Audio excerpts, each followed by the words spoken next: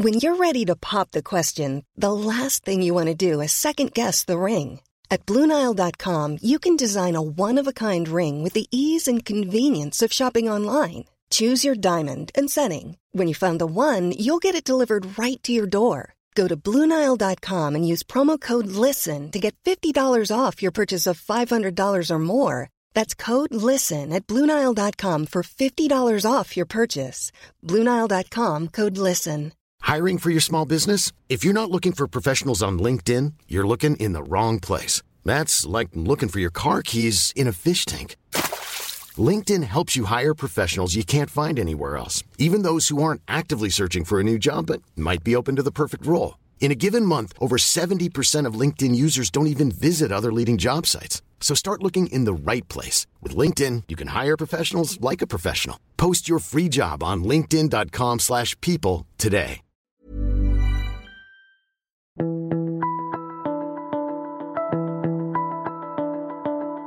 Hello and welcome to The Mentor. I'm Mark Bouris. Now each year, around 1 billion takeaway coffee cups are produced. And then they're thrown in the trash. In fact, takeaway coffee cups are estimated to be the second biggest contributor to litter waste after plastic bottles. Well, one Aussie business straight out of Sydney is about to change all that. And that business is called Soul Cups. Now they produce sustainable, reusable cups and bottles, all made from hand-blown glass. And today, I'm speaking with the founder of the business, Rebecca Veksler, who came up with the idea just a few years ago while recovering from an autoimmune disease. I want to find out from Rebecca what inspired her to set up Soul Cups and how growing up with her family in product development gave her invaluable knowledge when it came to creating the prototype. I also want to ask her how she's using her business as a platform for educating others on the environment, and really importantly, how she amplifies her message in order, one, to build a brand, but two, to change the way we think. So let's get into it. Rebecca, welcome to The Mentor. Thank you for having me. Good morning. It is a good morning, actually, and I only was talking last week about how I am no longer wanting to use plastic bottles. And, Great. And glad to be here and support which, it. By the way, I'd only just thought about, but I got prompted to think about it by watching a show called The War on Waste or something like that on the ABC when I was sick a few weeks ago. I had nothing to do, and I sort of watched that, and I didn't watch the whole show because it was killing me. But one of the things I got out of it was the amount of plastic that was being wasted, and I realised that I'm being a contributor. So I'm now drinking out of a reusable bottle. This one's stainless steel bottle. I think it's stainless steel anyway. And all of a sudden I'm meeting you. Amazing. So perfect timing. Yeah, totally. Perfect timing. Do I detect American accent? No. No? I'm going to fool you completely. You'll never know where I'm from. Well, tell me then, since I'll never know where you're from. Born here, but Russian background. Really? Yep. Yeah. Russian. Both parents or? Everyone in the family from Odessa. Right. Wow. Yeah. Odessa, is it in Russia? No, it's in Ukraine. Yeah, I thought but so, back then, the USSR. Soviet. Yeah, Soviet. So you're born here? Born here, but first language is Russian. Wow. Yeah. Okay. I don't think I've ever met a Russian person on my podcast before. So First welcome. time for everything. There you go. So tell me about your background. Like when I watch, I don't know how old you are, but you're in your 20s. I'm 25. Yeah. Yep. So you're a young person, and all of a sudden you've gone out and done this new business called Soul Cups. But I don't want to talk about that just yet. I want to go back to your background. I mean, you've got Russian parents. Where'd you grow up? So Bondi born, true Bondi local, one of the few left. Yeah, not many. Not many. I had an amazing childhood. Brought up in Sydney. By both parents? Yeah, separated, but very they're still close. boisterous family. You know, Eastern Europeans. We're all close. But grew up really being educated and entertained in the concept of constantly questioning things. We grew up with a very healthy family despite our background. So no sugar, no junk food in the house, no plastic, really being drilled. Is that like something that comes out of the Soviet? I mean, where's that come from? No, I think it was just my family. Just your family. Yeah. So you mean, I'm talking about not only being conscious of plastic, but also being conscious of health generally. Yeah. No sugar. Yeah, exactly. Because that's pretty mad. It was all health-based. So 25 years ago, or 20 years ago, for argument's sake, when you were 5, people thinking about no sugar, that's sort of fairly unusual. Absolutely. In this country, at least. Oh, completely. I was one in a million, especially in the group that I was being brought up with at school, because we were all immigrant kids. So all the families were eating, all the junk food. So I was that one weird kid with like an apple and like some organic version of a roll-up. How'd you feel about that? It actually didn't bother me. I was quite excited by the concept of feeling like I knew something that other people didn't. Yeah, really? Yeah. At a young age, or when did you first realise that that's something different about me?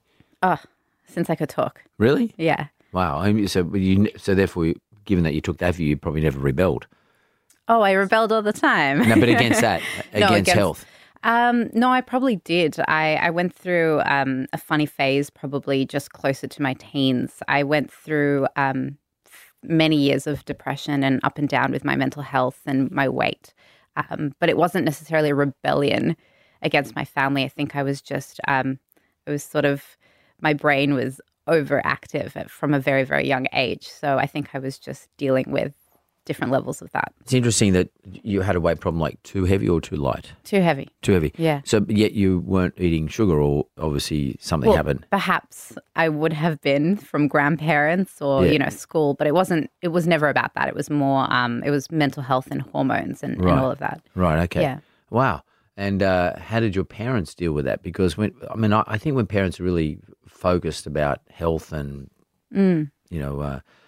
ecological principles, principled people, that would have been a tough thing for them to deal with. Absolutely. Yeah. It would have been tough for anyone to deal with. Yeah. Parents are just people, aren't they? Yeah, but when you're really principled about certain things, you really want, when you got a kid, as a father, I know you get principled about certain types of things that you think are important to your life. You're trying to imprint it onto your children. Correct. Yeah. And then when it doesn't turn out the way you want it to turn out, your parents can get quite distressed about that. That's another thing you would have had to deal with. That's an interesting, we can talk about psychology with all of that and the disconnect between a parent's needs and then a child's sort of their own needs. I think I'm very lucky to have the parents I had. My mother is very forward thinking. So I grew up with her mainly. So I was very fortunate to have her in my life, although she is just a person and has no experience with the certain things that I had gone through. She could only support me the best she could. So, like any family. But do you think any of those things formed the substance of you, like going through those events, formed the substance of you given to where you are today in terms of, in terms of salt cups, for example? Absolutely, because it provided me a basis of the understanding that everything should be questioned, everything should be talked about. There's no boundaries in terms of opportunity for education and learning more things, and that you don't know everything. That was the foundation of my childhood, is being instilled with that mindset. But how does that translate into environmentally friendly? I don't know, I hate that word, that phrase, but it's a big marketing term, isn't it? Yeah. But how does that? Yeah, correct. But nonetheless, it's sort of what a lot of people understand. I guess it's a term of covering everything. But how did that lifestyle, that growing up, that experience, and also I guess your own experiences, plus the way your parents spoke to you, how did that translate into this thing I'm holding in my hand here? This glass. Beautiful hand-blown glass bottle. Well, apart from the beauty, I'm talking about the functionality just yet at the moment. The beauty of it will come to. But the functionality, first and foremost, it's meant to have a function. Correct. Yeah, then you want to make it pretty and nice so people think, wow, that's cool. Exactly. But the functionality, how do you think, I'm trying to get to the bottom of, I often think about why I think a certain way. Yeah. How did your experiences get to this?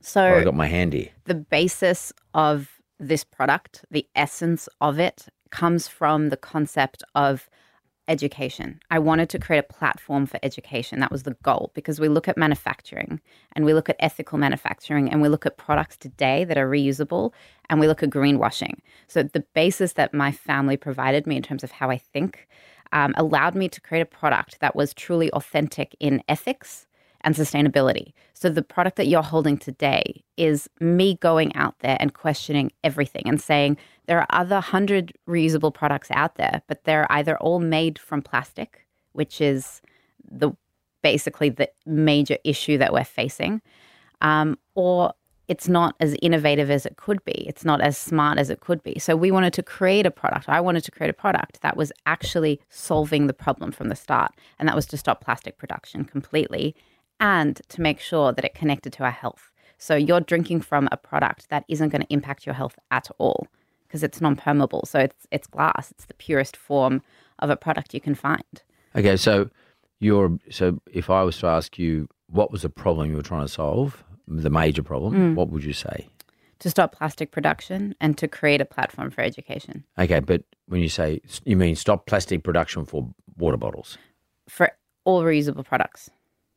Yeah, but it does.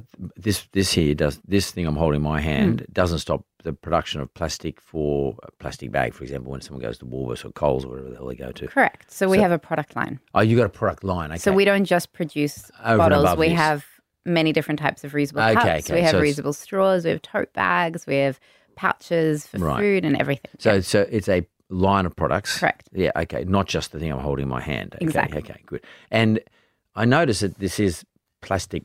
Silicon. What is that? Silicon. What is that? What this thing here? Silicon. What is that? Tell me what silicon is. Silicon is basically plant-based material. So it's still not the best, greatest thing that we can put into the planet, but at least it's recyclable and biodegradable.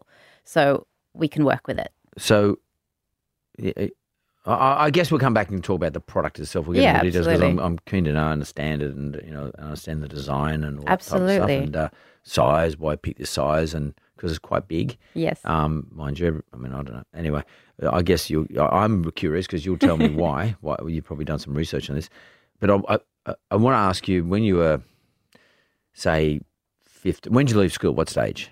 Grade 12. So it would have been 17. 17, yeah. So what did you do during that period at school? Say your latter years. Did you ever sit down to yourself and say, "Look, I want to be an architect. I want to be a builder. I want to be a plumber"? What did you say to yourself?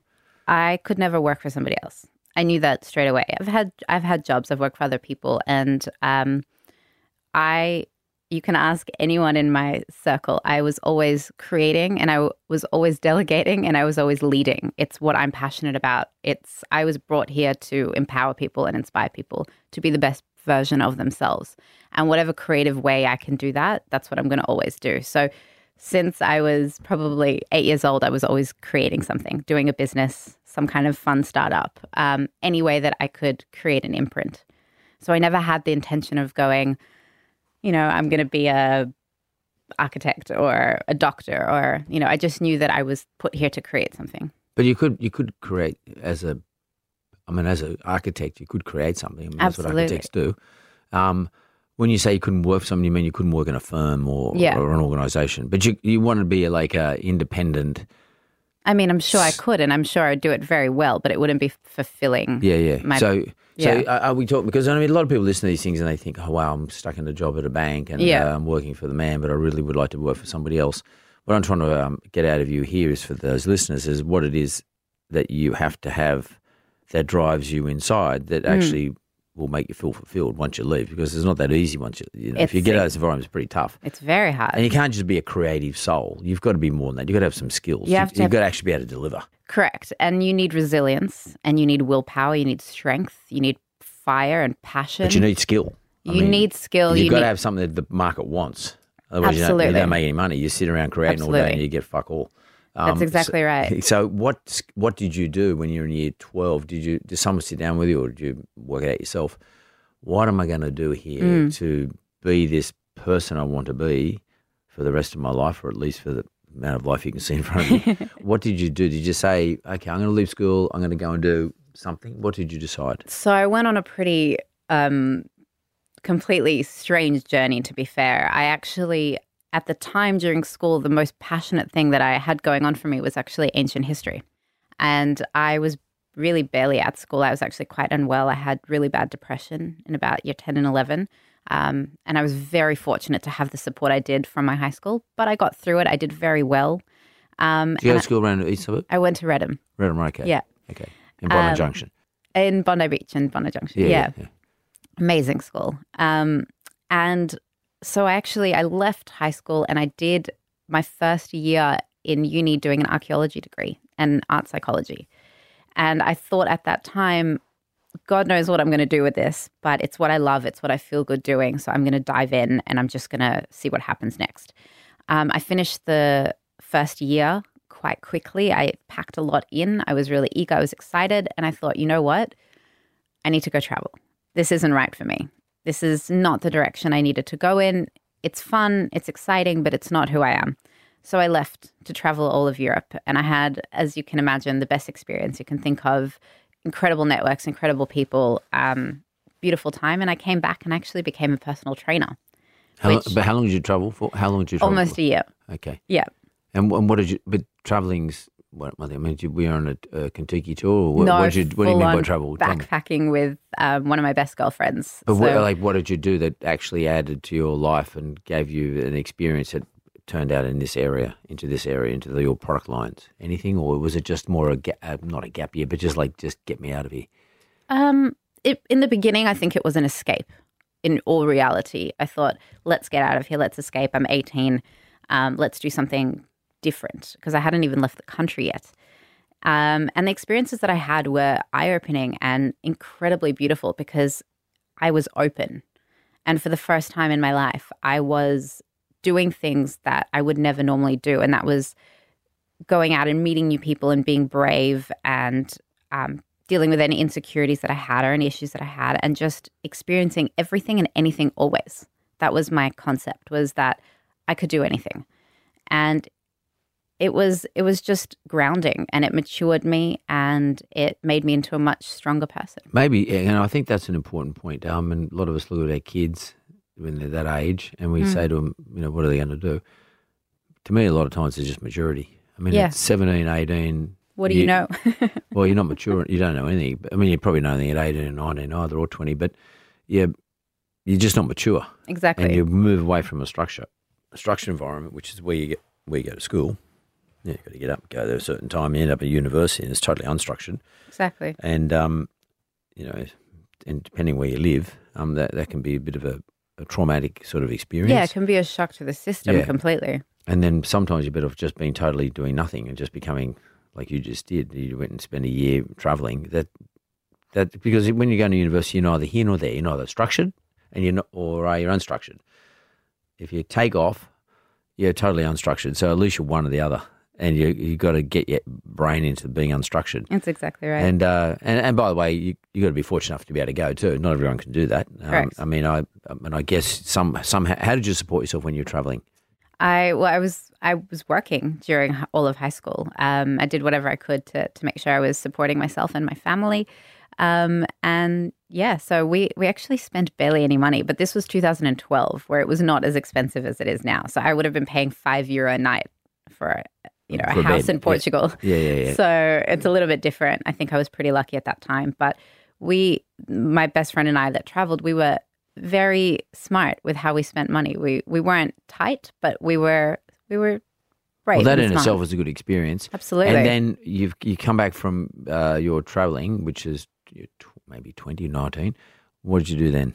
So I became a personal trainer. This was a complete shift in my life. I mean, based on my youth and what I had been through, fitness, exercise, mental health is a big part of my life. One of my biggest passions, aside from everything, is psychology, human behavior, the brain, neuroscience, all of this. I've had a autoimmune disease since I was 11 called chronic fatigue. And I'll tell you the story sort of a little bit later, but I got very, very ill in 2016. So as I became a personal trainer at 18, 19, I felt a connection to fulfilling my passions. I felt that finally I was in a place, maybe it wasn't the perfect place, maybe this wasn't my future forever, but I was doing something that I knew meant something to me. And it changed my life, because when you talk about maturity and starting a business from scratch, being a personal trainer is every essence of it, because you run the show, you run everything. If you don't work hard, you don't have clients. If you don't have clients, you can't pay your bills. You have to do all of it and figure it out fast. You need to have hustle. You need to be hungry. You need to be a marketing expert. You need to be a salesperson. You need to be all of those things. So this taught me so much, just in terms of what I was capable of and what I actually knew already, and what skills and talents I really had. a fast food personal trainer. How long did you do that for? So I would have been until 2016. Right. So 2000, 3 years ago. Yeah. Okay. So personal training, or that undertaking, was pretty much took you up to this new venture. Yeah. So before I go to the break, I just want to ask you one quick question. Like, what skill do you think you learned from being a personal trainer? I don't mean as a personal trainer. No, I know what you mean. That carry forward into this new business. Understanding people and understanding how to communicate to variants of people and to truly connect and build relationships. That's the number one most important thing I learned. Yeah, the ability to sell. Correct. Yeah. But that's what selling is about. It's about understanding. So, okay, that's great. I want to go to the break, and I want to come back with you, and I want to sort of bring you to where you are now and your product lines and your new business and what inspired you to do it. And I want you to explain to me, your design or your thinking around your design, and I want to talk about how this business is going. And because I find it quite intriguing that someone can go from being a kid at school, by the sound of it, like school is just something you just get a process you're going through, to someone who traveled around the world, then became a personal trainer. Next thing you know, where you're producing, I don't know what you call it, but it's not environmentally friendly. I mean, I might get you to explain what it is, but it's also, some people might say it's trendy. Yep. Well, it's a lifestyle product. Yeah, and I need to know. You're going to love what you think about that, and yeah. what it was that actually inspired you to do this, or more importantly, made you do it.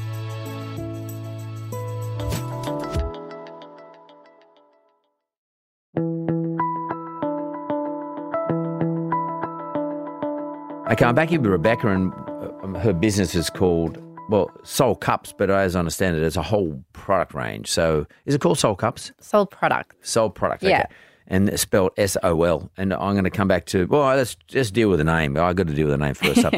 SOL, yes. Where did the name come from? What inspired you to get that name?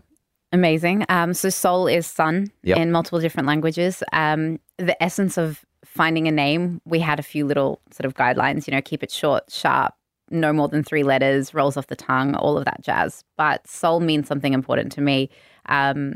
It's a direct representation of Earth. So if you look at one of our cups later, I'll show you in the light. When you hold the silicon up to the sky, you can see our logo with the zigzags inside. So it's like the sun setting in the waves. So there's a whole play on the experience that the customer has. Exactly. Exactly right. So it's really meant to be. It's about the sun. So soul is, because I actually thought maybe it was someone's name, or No. Soul could be someone's short version of Solomon or something like that. No. So it's about the sun, about the planet, about the Earth, and about the planet Earth and the interaction of the sun and the Earth. And I guess SOL with that underscore on the O, is that supposed to be like the sun setting or something? Yeah, exactly. Or the connection between the sun and the Earth? Exactly. Yeah. Okay. Cool. Okay, so I understand where the name came from, but more importantly, where the idea come from, the whole thing. Why did you do it? Tell me what happened. So my story is a little bit sort of jumbled, basically. As we were talking about before, I was personal training, and I was doing really well. I was managing gyms. I was running amazing boot camps. I had a very successful business, and I actually had another startup on the side. So I was designing workshops on mental health to deliver in corporate spaces. And I had an incredible team of people, experts, everyone you can think of involved, designing, creating this workshop. And it was almost ready to launch. And for some odd reason, I thought maybe I should go back to uni. I was young. I thought perhaps I have no credibility. Who's going to listen to me? Who's going to, let me inspire them and talk if I don't have a degree behind me? That was a stupid idea, but I tried. I went back, and I remember sitting in the first semester of class looking at these 17, 18-year-olds next to me who knew nothing and were uninspired, not excited, not passionate, didn't want to be there. And I thought, why am I here? I've already got an amazing idea. I'm hungry. I'm excited. I'm passionate. I don't want to waste my time sitting in this, small classroom doing absolutely nothing with a teacher who's also uninspired. And I almost ended up guest lecturing one of my classes because I just couldn't sit still and listen to the crap that was being said. So I thought, that's it. I'm dropping out for a second time. Not for me. Going back, hitting everything much harder. Going to make sure this startup works and really inspires a lot of people. We were pushing it into universities, high schools, corporate spaces, everything. Still had the personal training company going, and I was competing. So I was doing weightlifting. And as you can imagine, I burnt out. And end of 2016, I woke up one day and I couldn't walk. So I developed a much worse off autoimmune disease called fibromyalgia. That's a name they give it. Whatever that means, I don't know. Essentially, I ended up in a wheelchair for a little while. So walking stick, couldn't walk, head to toe chronic pain, worst pain I've ever experienced. Don't wish that on my worst enemy. And doctors are telling me you're only going to get worse. Good luck. We have no idea what's wrong with you. Nothing's showing up. We've got no clue. We'll see what happens. So that was 3 months of intense depression and trauma because your whole life is movement. Your whole life is being with people. And suddenly I can't even get out of bed. I can't even lift up glass. And a life with pain is pretty horrifying. But that's not how my mindset works. So I said, no matter what's going to happen next, I'm going to be fine. I'll get better. I don't care what the doctors say to me. That's not my future. And the essence of soul, although it was trickling down from, months prior, it was a conversation I would have had with my mum or friends or family. It really connected in that moment. When I was truly unwell, when I was truly at a point where I had no idea what was next for me in my life, this made sense. This was what connected the dots that said, this is aligning my values, my purpose, my passions, my inspiration for life. And this is going to work no matter what because of all of that. This being, what was this? The product itself. No, but more than the product. I mean, it's more than the product. Yeah, it was. What is this? This was creating that platform for education. It was the stepping stone to all the greater things that I'm going to be doing. This was the beginning of a reflection of me in a bigger way, in what I was trying to achieve in life. And that was making sure that I was producing something that was true to my heart, but allowed other people to also feel inspired and excited to do better things. So, I often say, what is the emotional thing that your product is servicing, as opposed to what is your product? I mean, we'll come back to the product, but what's the emotional thing that your product is servicing? I mean, what is the basic fundamental human need that you are servicing or providing for?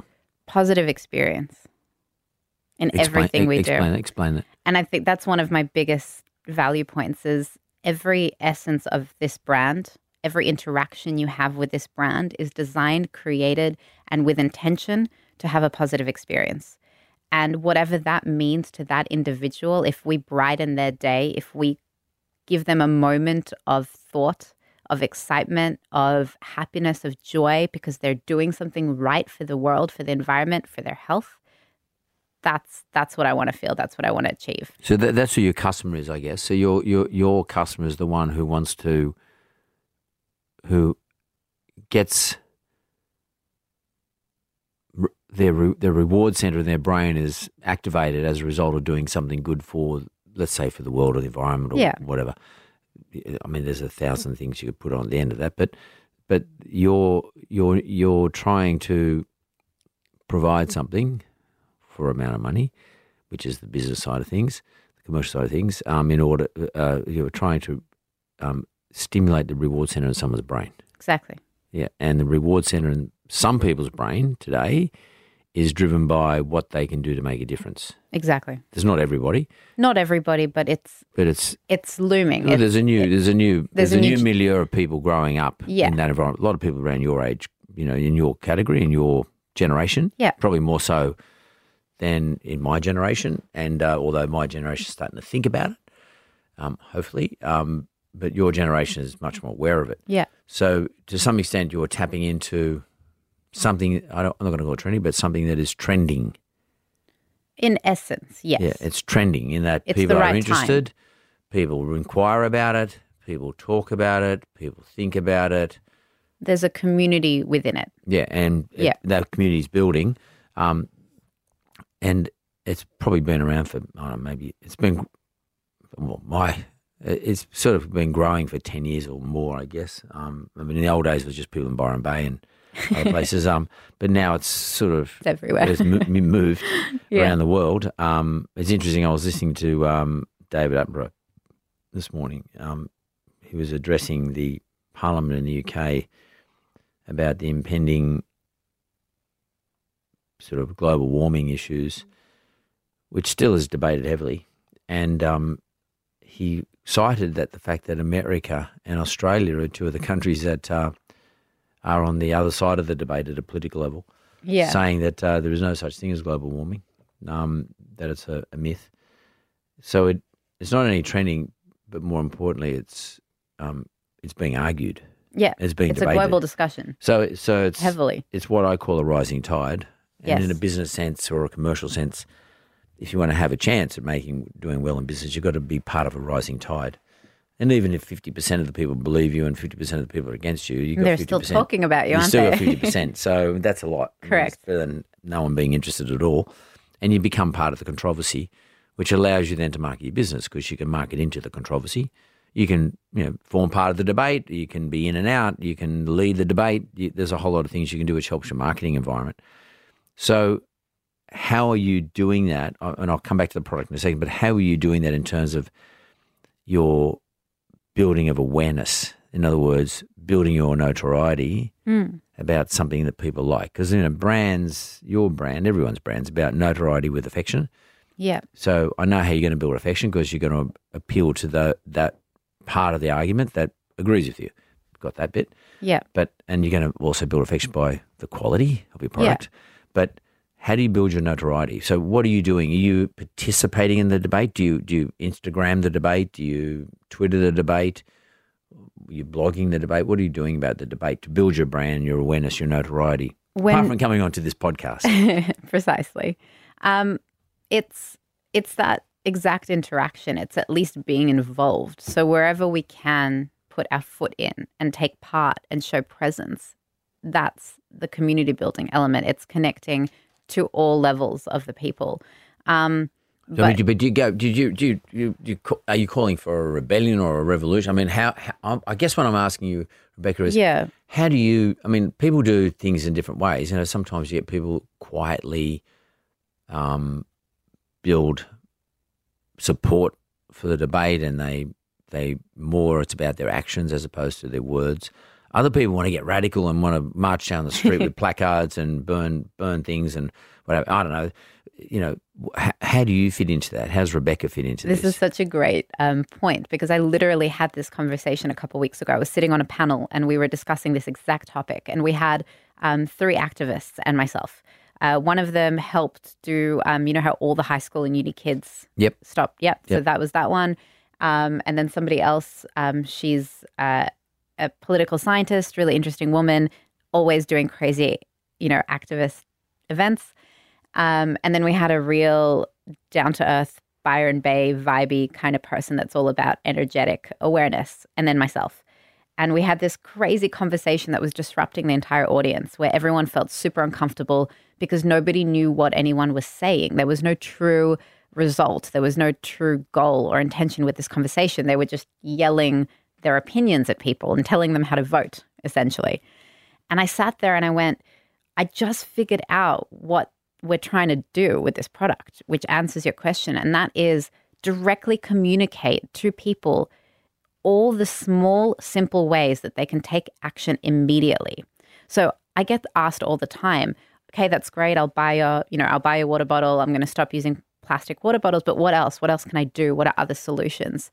And I think that's where we want to be as that platform of education where we directly connect to our audience and say, we're going to support you on this journey. How do you amplify that, though? I mean, I get the principle. Yeah. How do you amplify that? I mean, you're telling me now, I'm one, and, 100,000 people listen to this when they listen to the podcast, but how do you amplify that to, I don't know, 1 million people? Not just necessarily to sell on the product, but how do you build your notoriety?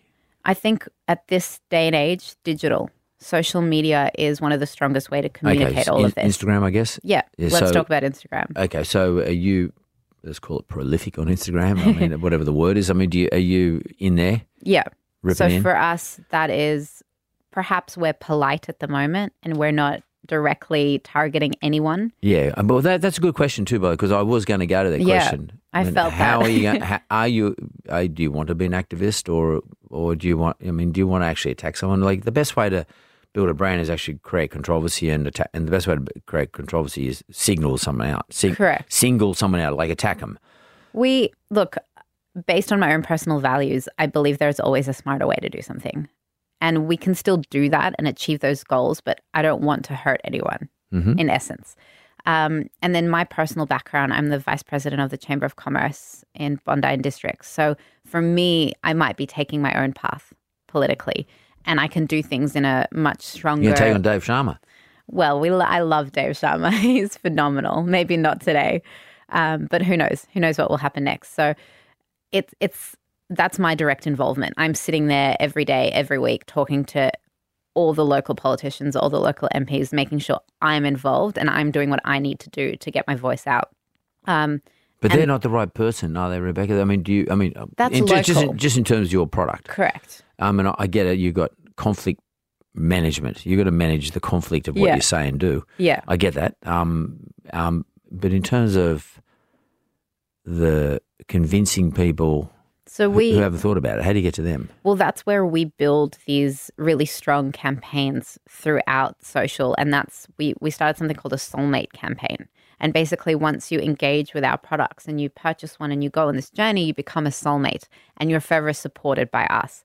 And that's where that ability to communicate, all that education, all that assistance and all that support comes from. So do you and do those people, are you blogging to them off your website, or are you using Instagram? Obviously using Instagram. Everything we can at this point, and we're only getting stronger and growing and building all of that. You know, we had a lot of learning to do. You make a lot of mistakes in small business. You spend money where you shouldn't. And that's the really exciting part, is I feel like we finally just got to the point where we're like, this is it. We nailed it. We know exactly what we need to do, and this is how it's going to happen. For the time being, because it'll change. Correct. It'll change every day. So can I ask some of your generation, because we've got a lot to talk, still got a lot to talk about, and not long to go. Can I ask you, some of your generation, how important is Facebook to you? Not very important. Okay. I think Instagram is the way to communicate now. Currently, Facebook is events and ads. And on Instagram, are you doing videos, or are you just putting up like a post putting up a tile or on your grid, or how? Yeah, at the moment we're doing photos, but we will lead into video stories and then IGTV. Yeah, correct. Okay. So, because it's pretty powerful. I mean, it's a TV station. It is. Effectively, you want to make it that way. It's your television station. You can do what you like with it and say what you do, and then you can work out how. I mean, my gut feeling is, being controversial is probably the best way to. Sometimes you got to shock people into thinking. Absolutely. I mean, I only thought about my use of plastic bottles because I got a shock when I saw how much plastic was being stored. Correct. And there was off the back of there being a fire somewhere as a result of all that plastic being stored, and I thought, shit, hang on, that's me. So that's the entry level, though. Yeah. So the shock is the entry level, but then we need to maintain that. Yeah. So people get distracted. Look what happened to War on Waste. That launched in 2017. It was strong. It was powerful. It was exciting. It boosted everybody's business, and then it died. Well, to be honest, I think it's a shit show. I don't think it's well produced. That's personally. I mean, at the time. I mean, it's today. It's not well. I mean, I couldn't watch it for more than it was just. There was a lot. I actually felt it was. I mean, I was only watching part of one episode, and I thought it was so instructive but non-instructive. Like it was like I was being lectured by someone. Treat me like I'm a moron. It didn't feel good to watch. No, totally. I can't watch it. Can I just?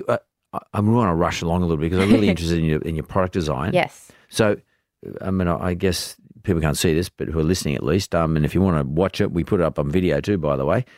So I'm holding a bottle which is probably about 500 mils. 850 actually. 850 mils. Okay. Yep. Why 850?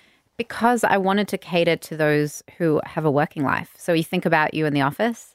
You don't need to get up every 4 minutes to refill your bottle. This is going to sustain you. It's going to make sure you're drinking more water, keeping hydrated and healthy. Okay, right. So the difference between tap water and whatever the water is you get when you're buying a bottle of water, I mean, is there any difference? That's so arguable. Who knows, right? We don't really know. You don't, but it doesn't really matter. It doesn't. Depends what country you're in. Yeah, but let's say here in Australia. Yeah, I think we're pretty good. I think tap water's okay. Yeah, absolutely. And this sleeve that's around this particular bottle, yes. It looks like plastic, but you're telling me it's silicone. Silicone. I mean, silicone, isn't that the stuff you make glass with? not glass. No glass? No. Okay. Well, so silicon, I don't even know what it is, but is that the stuff in your fingernails? No, well, silica, so it's plant-based. Right. So it comes from plants. So it looks like it's rubber or something. Yeah. So it? obviously it's been colored and manufactured to be into a mold of the shape of the bottle. Right. Why do you have that on there? Is For it protection. so it doesn't break? Yeah, It's like putting a sleeve around your phone. Yeah, exactly. Okay, because and why did you choose glass instead of stainless steel, or is this actual like just normal glass or? No, so glass is a complicated product. You can have many forms of it. The cheaper it is, the lower quality it is, the more likely it's going to scratch and, get all cloudy. So we actually chose hand-blown glass. So we look back at manufacturing processes. This is human involvement. This is each individual product is handmade and hand-touched and finished and polished. So this is like your finest wine glass you can possibly think of. Crystal clear, beautifully lightweight, weighs about a third of the weight of a normal cup. So it's never going to look anything other than fantastic for its life. And it's got a sort of like a timber style It's lid, got which a is nice and cool. Bamboo lid with Bamboo, is it? Okay. and a stainless steel little insert. Okay, so just to seal it. I often wonder about these things. How do you keep them clean? Can these things get bacteria in them or something? I don't know. Well, everything needs to be cleaned. Yeah. Absolutely. So we provide a solution for everything. So it comes in a beautiful hemp bag with a cleaning brush. So when you go home, you can actually wash it properly. It's a bottle brush. Yeah. So to speak. And because I have my stainless steel one here in front of me, and what I do is I get nervous about it, some bacteria or something hanging And out there. especially can't see it. And I can't see it. So what I tend to do is I put boiling water into it just once a day, just to sterilize For it. safety. Yeah. I mean, I don't know whether I'm being over fussy about it. Probably but anyway. not. But I mean, I just do that just because I can, I guess. But I just boil some water up. But I mean, if I really want to get weird about it, I'll start thinking to myself, you just waste a whole lot of electricity. But anyway, and water. And that's the water bottle. Now, what about your other products? Tell me about the rest of the product lines. So we do hand-blown glass for everything. So you're opening the sol box. Now, it's also silicone. I designed the shape of the glass to be incredibly elegant and sleek. So if you take off the lid of the cup, you'll see it's a little bit different to anything else. Yeah, it's got a lip on it. Yeah, so it's all about that positive experience. Just about getting your coffee in the morning. Yeah. Coffee, tea, whatever your heart desires. It's a vessel, essentially. And how are you going to get the cafes in Bondi to start Oh, they're all this? on it. Are they? Absolutely. Yeah. So do they sell these for you? Yep. Yeah, you can buy one of these, one of the coffee shops. Branded, unbranded. We've got thousands of incredible supportive stockists all over the world, really. And how's business going? So I'm just showing two of the product lines, but there's obviously a whole lot of stuff that you do. So how's the business going? Do you get forward orders, or do you get stockers to buy it, or is it sold individually to consumers? How's it work? So the whole shebang. Right. We sit in multiple different markets all over the world. So obviously we work with wholesale, direct retail online through e-commerce. We work with distributors all over the world. The beauty of this product is it doesn't sit in one space. We're in the coffee industry, the gift and homewares, pharmacies, medical, corporate, hotels, spas, everything you can think of, anywhere you can think of, this product sits. Yeah, it's a good gift. Exactly. Because one of the hardest things in the world is sometimes how do you gifts. find a good gift? Yeah, totally. So the psychology behind my packaging is that. Yeah. This is the perfect gift. Yeah. So is it just you? Is this your business, or you got partners, or how does it work? My mum's actually my business partner. Right. Okay. Cool. That's cool. Yeah. It's amazing. So it's your mum, and where do you base yourself? I mean, is this one of those businesses where you can actually operate out of Byron Bay instead of having to operate out of an office in Ultimo? So our office is in Rose Bay, and we've got a fantastic small team, but I've also got an office in London and New Zealand. So we operate globally, we distribute globally, and we're stocked all over the world. And where do you manufacture? Offshore in Shenzhen. In China? Yeah. And how do you manage the quality control? Quality QA, yeah. How do you control That's the quality? so important to us. So my family background is 30 to 35 years of product development in China. So I grew up in factories. So we have full-time agents that work amongst all our factories all day, 24/7. And obviously we visit very often. But so how many countries do you export to now? How many? Where are you getting? Many. Yeah. Well, like Singapore, Dubai, all over the UK, all over Europe, New Zealand, Hong Kong, China. Who's the most? Canada, where you find US. what sort of data is coming up as saying these? It's interesting, these people, this country or this zone in this particular country is, or this particular gender is more interested in being environmentally conscious than Yeah. anyone else. Is there any data that's coming out of all this? Look, it's changing. It's literally changing monthly. So we have Australia that went through its fad of war on waste, and that was booming. And then now the UK is coming in. So we're about to see a huge shift in the market in the UK and Europe. That's growing immensely. Have they been a bit slow? They're 5 years behind in everything. Right. What about America? Are they? America's even worse. Is it? But it's there. It's present. It's a market because there's a huge amount of people. Asian? What about the Asians? So this is what's happening. This is where we're going next. It's Dubai and Hong Kong and Right. China. Like, is there a noticeable Yeah. adoption of this? Yeah. And it's more so in the coffee industry than anything else. That's booming. Yeah. So people, because I mean, I'll be honest with you, like, I forget, like to carry the coffee. So what I've been doing is just getting my coffee there, not getting it done and taking it away. Which is perfect as well.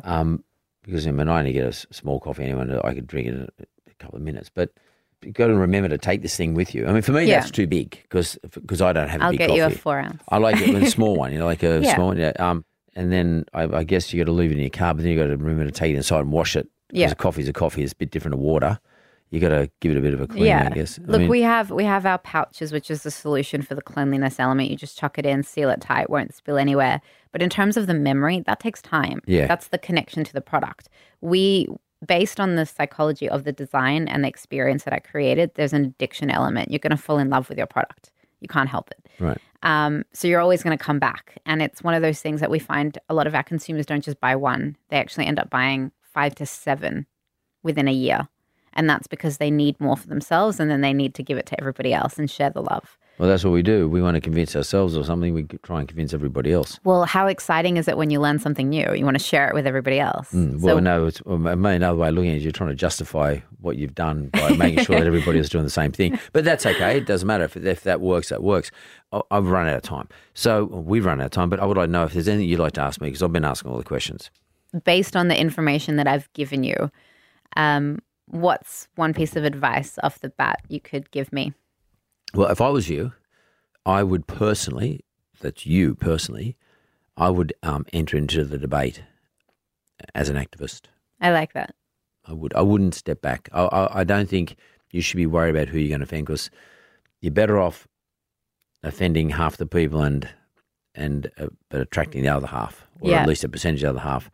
Because if you sit on the sidelines and you don't do either, you don't attract anybody. And I think you need to put a personality behind your brand. Yeah. So I think this all looks nice, it's beautifully designed, blah, blah, blah. It has the right story. There's a rising tide of people who want to engage with it. But you need that one connection is who's the person I engage with. Like I can go out and buy one of these things, but I'll go and buy I got choices. Like this thing here is called Oasis. The one I brought in is stainless steel. There's yours, one sold, and there's another. There's probably a dozen of them. Yeah. What difference is there between all of them if it's a person? Yeah. That's the difference. Now, how do I express that as the person? Then I want to say, I'll get the someone because I've been reading that Rebecca chick, like she's been ripping into everybody, and I mean, I might not necessarily agree with everything she's doing, but I know who she is, and I sort of resonate with that brand as a result of that. And a person who did that in the home loan business is John Simons, and John Simons created the Aussie brand by people wanting to deal with Aussie, not as opposed to everybody else.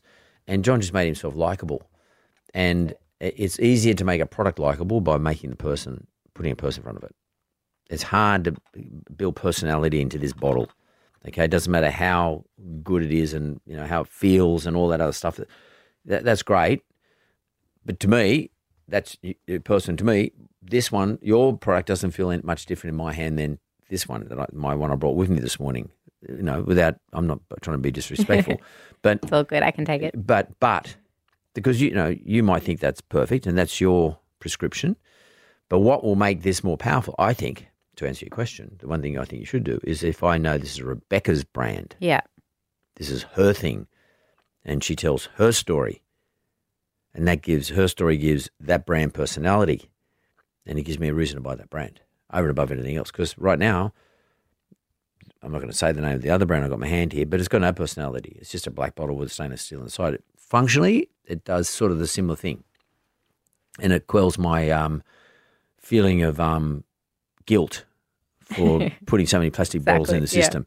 That's a guilt resolution. Yeah.